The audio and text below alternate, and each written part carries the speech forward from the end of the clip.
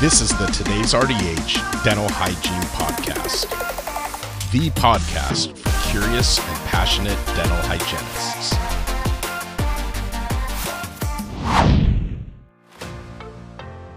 Hi everyone, it's Kara from Today's RDH. Before starting, I'd like to thank Philips Oral Healthcare for sponsoring this episode. They have a useful program you can implement in your office that lets you coach patients as they try a Sonicare Power Toothbrush right in the dental chair. Learn more by calling 800-422-9448 or visit philipsoralhealthcare.com.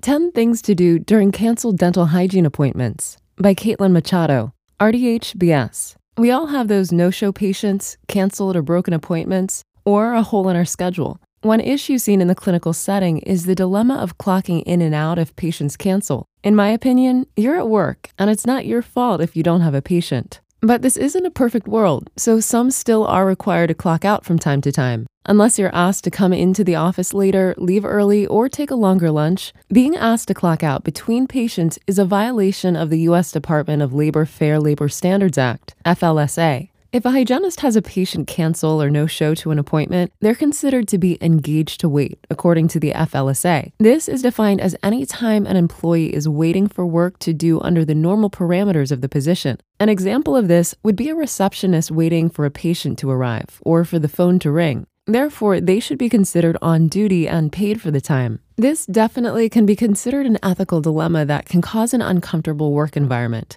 Being constantly asked to come in late, take a long lunch, or leaving early can cause the clinician to lose hours, affecting their weekly pay as well as any possible benefits. Dental hygienists have a lot of responsibilities behind the scenes before and after the patient is in the chair. In these types of situations, how will office tasks be accomplished? This article serves as ideas to stay busy and what you can express to your office manager or employer why there isn't a need to clock out.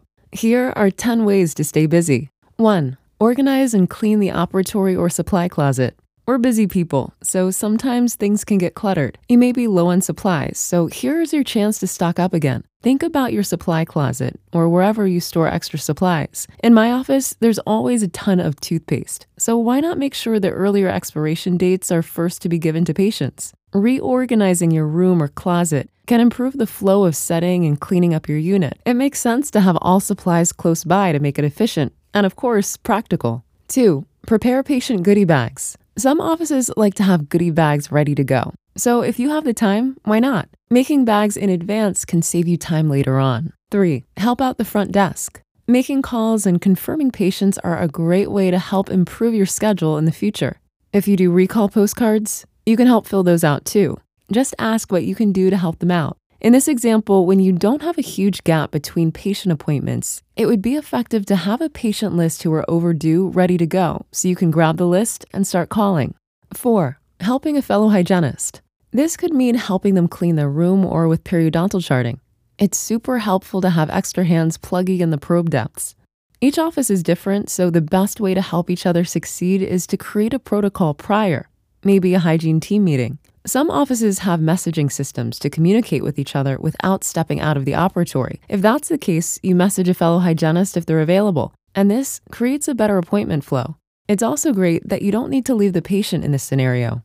5. Sterilization. Sterilization can be crazy at times, especially if you have many clinicians treating patients at one time. Helping out in the back can help avoid not having necessary instruments and continue the sterilization process flow. Being organized and having time management will be important to make this process continuous. This could mean having the sterilization wrap or bags or whatever you put your instruments in ready to go and making sure the correct amount of water is in the autoclaves. Once the autoclaves are done, take the instruments out and be ready to add new ones in so they don't fall behind with the loads of instruments needing to be sterilized. 6. Go through your patient charts. One way to be prepared for the next shift is by reviewing your upcoming patient's charts. Do they need radiographs, an exam, or an updated periodontal chart? It also prepares you for what's coming up. 7. Sharpen instruments. This is extremely important to the care you provide. You need some time to sharpen your instruments properly because dull instruments can do more damage than good to both the clinician and patient.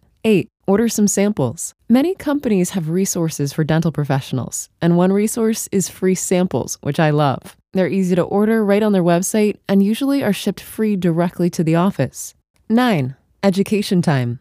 If you have more than an extended break between patients, why not complete some continuing education courses? There are many online resources that provide continuing education. If you don't have time to take a CE course, maybe read the latest on what's going on in the profession. We are lifetime learners. So here's an opportunity to update yourself. 10. Relax for a minute. Taking a step back and having a breath is also very important to your mental and physical health. This can be an opportunity to have a drink of water or a quick snack. The constant go can be overwhelming or tiring after a while.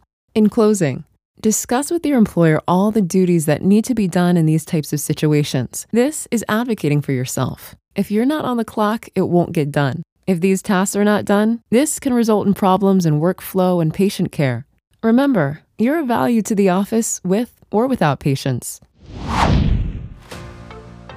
This episode was brought to you by Philips Oral Healthcare, who is now offering an in-office trial program to help you show patients the advantages of using a Sonicare-powered toothbrush. Every kit comes with a handle, a supply of brush heads, disinfection instructions, and more. Call 800-422-9448 or visit philipsoralhealthcare.com to learn more or place your order today. Thank you for listening to the Today's RDH Dental Hygiene Podcast.